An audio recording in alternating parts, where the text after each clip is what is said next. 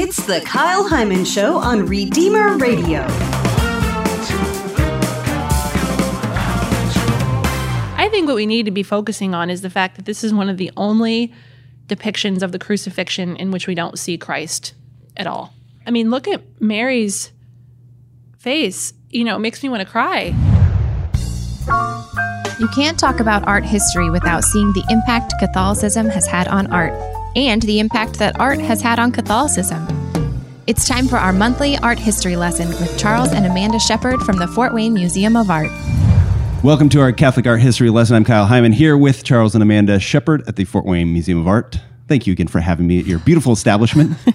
Oh, thanks for having us on your program. My pleasure, Kyle. What are we learning about today? Well, we're talking about an artist that nobody knows him, but he was actually the most famous and decorated French artist of his time. Really? Yeah. He ended up winning something called the Legion of Honor, a French award for his achievements in art. And his given name, his French name, is Jacques-Joseph Tissot, but he was obsessed with English culture, so he anglicized his name and became James Tissot. Okay. So we're talking about the mid-19th century here. So he's born in 1836, and then he lived until 1902. So his big years of working were the 1850s to about the 1890s. Okay. Yeah. I feel like the opposite would happen today. An American artist would maybe try to make their name more French, sound more artistic. I don't know if maybe he thought the English were more dignified, more noble, and French more provincial. I don't know. I'm just shooting in the dark, but I guess he didn't want to be Jacques. He wanted to be James. But professionally, people would find him as James Tissot. Yes. Okay. Yes. Tissot. Yeah. Not Tissot. Tissot. I don't know. Okay. All right. So he would have been known, well, let's back up with his biography. His mom was a pious Catholic. His dad, I don't think as much. His mom really supported his artistry. His dad was a luxury fabric merchant, so the family was really kind of part of the French fashion world at the time. Huh. And that will become more meaningful as we talk about his work.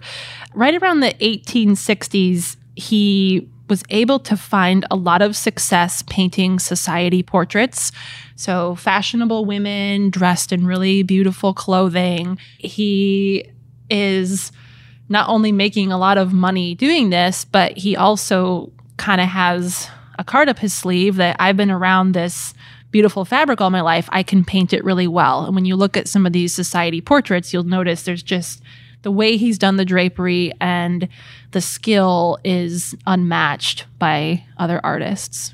Well, and it's important to note at this juncture that he was friends with Degas, Manet, all the hip artists of the time who were very well liked, but not as successful as he. I mean, he was so successful that in his second or third year on his own, he was making 94,000 francs a year. I don't know the equivalent in dollar terms, but you know the top people in the country with companies in their name were making 94 to 100,000 a year. So he was really well liked, but that disgusted Degas, Manet, and all the cutting edge artists who had him as a friend before because they think he was selling out. Well, so how do they become popular names in art and he not? If he's more popular at the time, how does Monet become more famous today? Well, because Monet or Degas or Renoir, they went longer without to make a bigger breakthrough in a very art world serious way. Whereas the serious art world looks at Tissot and says, oh, the guy's a society guy. He's a one-trick pony. He knows how to do these wonderful, idealized portraits of women and people in society. But he turned down a chance to be in an impressionist show because he thought they were all kind of crude. So the art community thinks he sells out. And then that selling out, whatever it was, ultimately leads to him not being as popular over time? Yep. Okay. Let me come at it from a different perspective. So today we think of Monet, Degas, and Manet as great impressionists and titans of the art world, and we really put them on pedestals as the greats, and that's when art was really good. But you have to remember, at the time, they were the renegades, they were the rebels, because Impressionism was a rebellious art form. Because at the time, a lot of painters thought that academic or realistic looking painting was a lie. It was trying to be reality, but it's not reality. And so if we artists can never fully capture reality, why don't we paint something that's more about the spiritual realm? A lot of artists at the time were worried about, okay, so this is modernism starting to develop. We contemporary people think that modern art is anything that's unrecognizable and maybe even ugly. But these are actually the early modernists, because not Tissot, but the other ones. I mean, he's a modernist in the sense that he painted at that time. Okay. And he painted modern society, and he reflected the ideas of the time. Okay. So we today think that Impressionism is so harmless and wonderful and calming and relaxing. But Can you stop for a second? What is Impressionism? Take the haystacks. It's the easiest one for everybody to get in their mind. Monet has a studio. It joins a farm. And the farmer's out there, he's got his haystacks. And it was a big deal to Monet to paint outdoors, paint life in the elements, paint whatever's out there. So he asked the farmer, can I paint these haystacks? So he gets up and he goes out as soon as the sun's up, and he starts painting a haystack. He takes a break, gets some coffee, comes back. Well, the lights changed. So the haystack, which looked greenish yellowy when he started, now looks brilliantly gold with orange tinges because the sun's changed on a haystack. And the moisture change. And so the first day he does this, he comes back and tells somebody that this is very elusive, This thing changes all day long for me. And then it dawns on him, yeah, that's exactly right. Things change in light.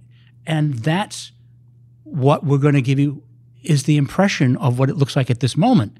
So if you compare to our guy Tissot is staying with the old way of doing these idealist perfect figures that he actually is going to finish in the studio. Monet's out there getting wet, painting haystacks that keep changing color.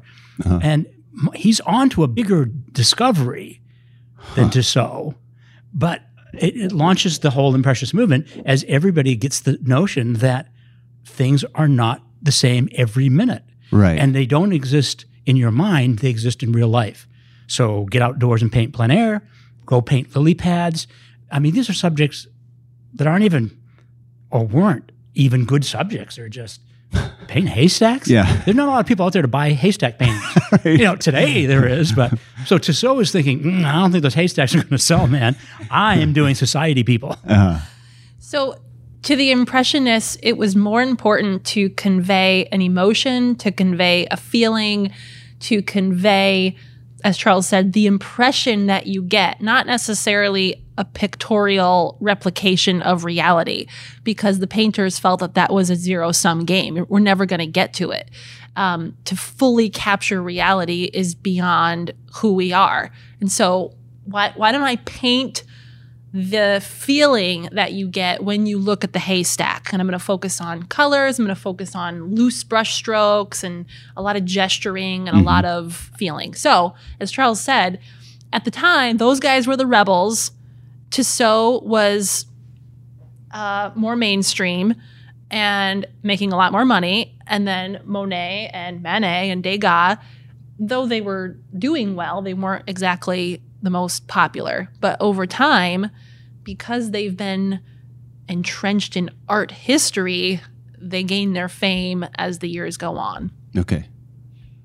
So they invent something new, which is why art history remembers them. Right. And Tissot, he doesn't go backwards. He just doesn't come forward very quickly. Gotcha. And in 1874, Degas did invite him to be part of the Impressionists. So I guess, over the course of modern art history, you'll see these different groups of artists kind of band together and say, we're the Impressionists, we're the Surrealists, we're the Symbolists. And they might have a manifesto, they might have a code that they have to follow or subjects that they can do and styles that they have to stay within. And they're going to be, carrying the torch for that style. Well, Tissot said, no thanks. I don't want to be part of the Impressionists. So that was in 1874. In 1875, he met a woman, fell in love. She was a divorcee, and they were both trying to become more devout Catholics. Mm-hmm. But their situations prevented them from marrying in the right way or what they wanted to do within the church. Okay. When you read his story, I'm thinking, she's his model, and he likes her. Okay. And he likes her as a model, but he finds he likes her as a person, and then he loves her. Uh-huh. And she moves in with him. And I'm thinking, this Catholic, why didn't he ask her to marry him? Uh-huh. But she has had a child out of wedlock. Uh-huh. And in devout terms, he's skipping a step. He's thinking, oh no, we can't even approach the church because they're not going to approve this. She's already done wrong. I'm doing wrong now. We're just wrong. So they, rather than go, my first thought is that find a priest, right, discuss this. He'll show you the way out. They just conclude that they're not going to be welcomed. Which may have been the case at the time. I think our church has gone a long way into recognizing how to be more charitable. Yeah.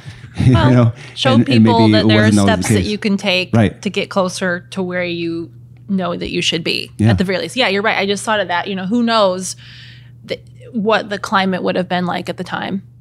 Well, and he and she, aside from that, lived perfectly well. Other than that, and they were devout, even though they weren't as devout as they needed to be to get together. And when she died of basically a plague, he was devastated.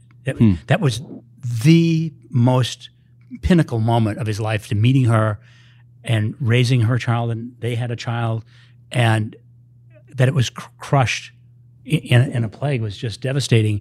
And then he goes back to religion. So he, around 1885, he reverted to his Catholic faith and spent the rest of his, this is after she died, spent the rest of his career painting biblical scenes.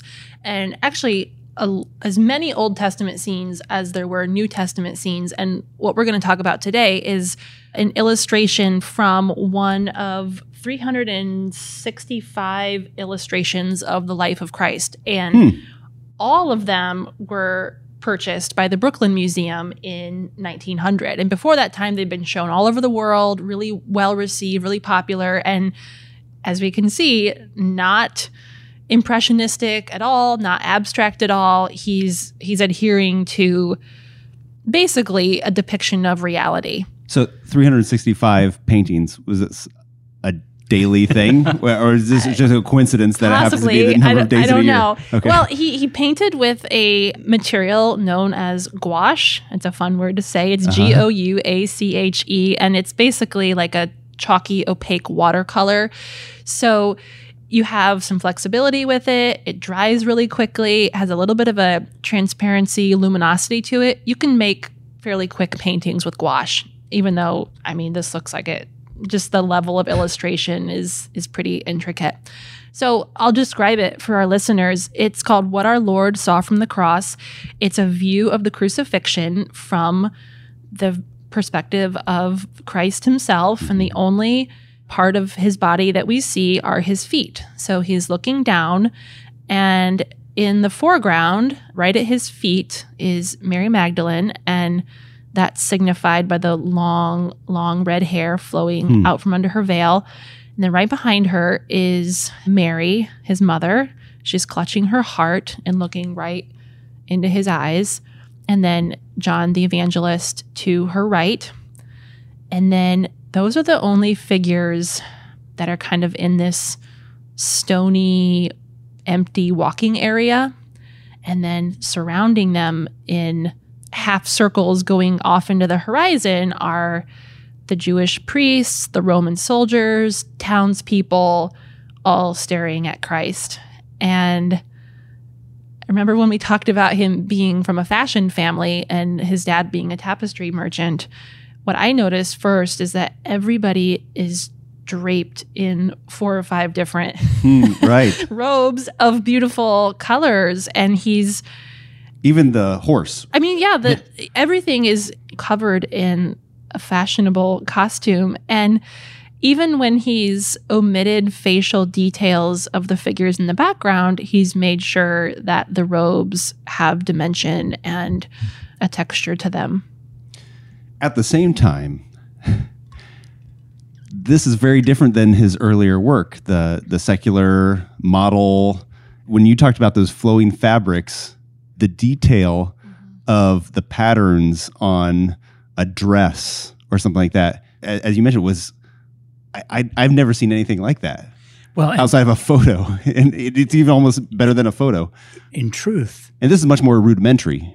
Yes, well, and it's because he makes a big stylistic shift, both a head and heart-driven shift.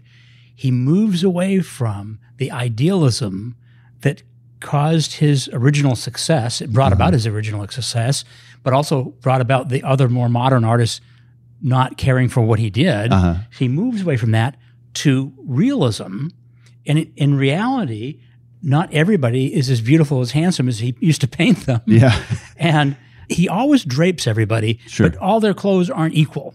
You know, here we see the priests, they're pretty fancily decked out. The Roman soldiers pretty fancily decked out. A lot of other people, there are patterns and there are lots of drapes and waves, but they're much more modest, much more roughshod, and his, as you say, his whole style becomes, in a sense, you're tempted to say it's a more primitive style.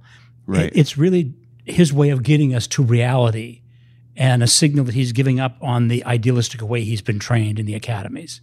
Is it also just a different in medium, that using this gouache or the watercolor is just not as detailed of an art? I think he could have been equally detailed, but I may be going too far, but I almost think her death and his wife. Yes. His wife, his companion. Whatever her situation was. I think it's put him back on a spiritual track, and I think he's feeling bad about his deceiving idealistic perspective, which brought him all the money. You know, now he's learned that the money didn't mean anything. It didn't mean that they stayed together. It didn't mean that she lived. So, well, he was still very successful this time. As we know, the Brooklyn Museum purchased all of them. You know, we don't know what the stylistic shift was all due to, but I still think we need to pay attention to the fact that he hasn't joined the Impressionists, and this was in the late 19th century, and we're not getting any closer to going back to a realistic style in art history. It's not like, oh, the Impressionists were a blip on the radar, and now guys like Tissot could go back to what they really like to do. You mean modern day? Today we're not. No, I'm saying like this time in the trajectory of modern art and all the isms, you know. If you want to talk about it as like a devolution, we're devolving from realism and academic painting to almost in the 1950s, where we're only painting black canvases and we're saying painting is dead. What I'm saying is he's not going along with that trend, and he's sticking with a realistic style. And think about how many of these he painted, 365 of them. Like you said, Kyle, like you can't labor over these for 3 or 4 months like you would an oil painting. And the scale of it was probably not anywhere near those society portraits. Think of the wealthy people commissioning a huge society portrait of themselves to put in one of their huge homes. You want it to be big. This is probably much more intimate in scale. It's more difficult to achieve the level of detail. And like I said, gouache is, anything water-based is going to slip around on your paper. It's going to be more difficult to control. I think what we need to be focusing on is the fact that this is one of the only depictions of the crucifixion in which we don't see Christ at all. Yeah. He's looking down on and I mean, look at Mary's face. It makes me want to cry. She's clutching her heart, and her other hand is sort of like coming out towards him a little bit. Maybe sad, but also almost a look of expectation. Like, I knew this was going to happen. Yep, here we are. This was it. I was told that I was going to have to. My heart was going to be pierced by a sword or whatever, Yeah, she has a serenity and sort of she's the only figure close to the cross that has like a determination about her. John looks distraught. Right. Mary Magdalene looks distraught. Right. She's accepted it. Yeah. There's a little bit of peace. Yeah. Well, and she's the only one that he doesn't have to forgive. Yeah. Mary Magdalene is sad and heartbroken, but she's also begging for mercy. Right. Well, another interesting facial expression is on the massive Roman soldier with his armor and his big red cape. He's looking up, and the look on his face is like, oh, I don't think we should have been involved in this. Right. He's very tough, but also he looks regretful. Right. He does. Yeah. No, I think it's a fantastic image, and just seeing like everybody trailing off into the distance and how they almost kind of fade, both in the detail. They kind of just kind of fade into the distance. And we see the open tomb that's ready and waiting, and the two figures draped in white. At the same time, they look skeletal and angelic. They almost don't look like humans sitting right by the tomb there. Right. Almost like a Where's Waldo scene. Yeah, it is. It is. It's very crowded. And he hasn't overlooked the expression of anybody. I mean, even the figures, as far as we can see, he's given them a unique personality and a unique disposition in the scene.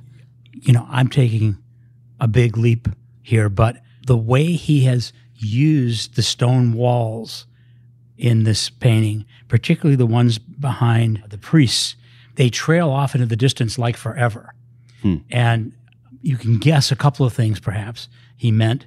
One is to suggest that as the stone wall trails off forever, the effect of this moment is going to have a forever effect on the world.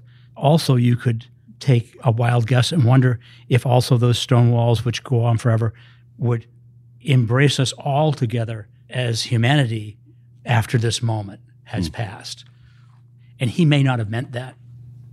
But, as much as he's tried to give us maybe a realistic depiction, he's thrown in a lot of symbolic elements. Like Charles said, anything that leads you off into the distance, onto the horizon, you can read so much into that. It's a common artistic device. And then the empty tomb and the sumptuous drapery and, this sort of barren white area where only the people that love Jesus the most have gotten close to the cross. Everybody's sort of staying back behind the stone wall. It's incredibly detailed. I don't want to put this down at all. Only having seen his other work does it seem like doesn't quite compare, but there's a lot of differences in this is a Catholic art show, Kyle. So I had to pick something biblical. Well, it's very cool, and I would love to see the other 364 if this is yes. Well, go to the Brooklyn Museum and make an appointment, and maybe they'll let you. Okay. And you've got to think.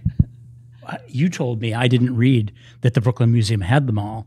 And in my job, I love to get a bigger batch of something. I think they got them all. Yeah. It's unbelievable. That had to be one of the smartest decisions some curator made to say, Tissot, his rep isn't as high as Degas, but I'm taking 365 of those. I think, oh, nice move. And all religious. Yeah. Very cool. All right. Well, people should check it out. Again, it's What Our Lord Saw from the Cross, James Tissot, Tissot. And check it out. Find Waldo in it and you win a prize. You'll never get a prize if you're looking for Waldo.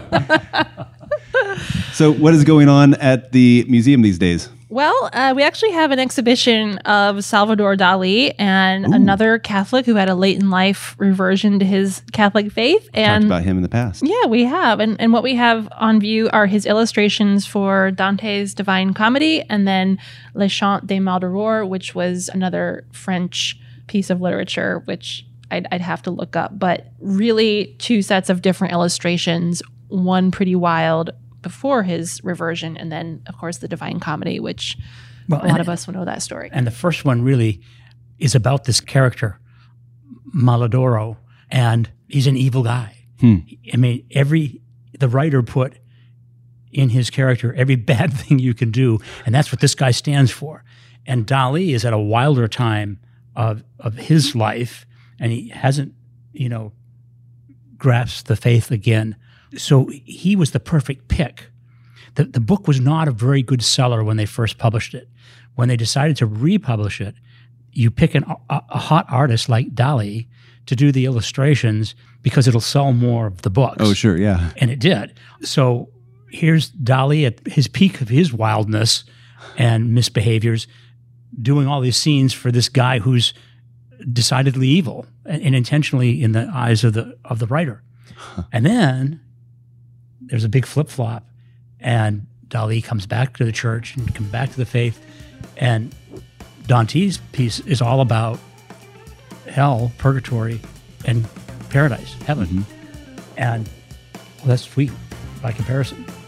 All right. Well, I'll have to check it out. I'm excited about it. Thank you so much for sharing with us. Again, people can check out fwmoa.org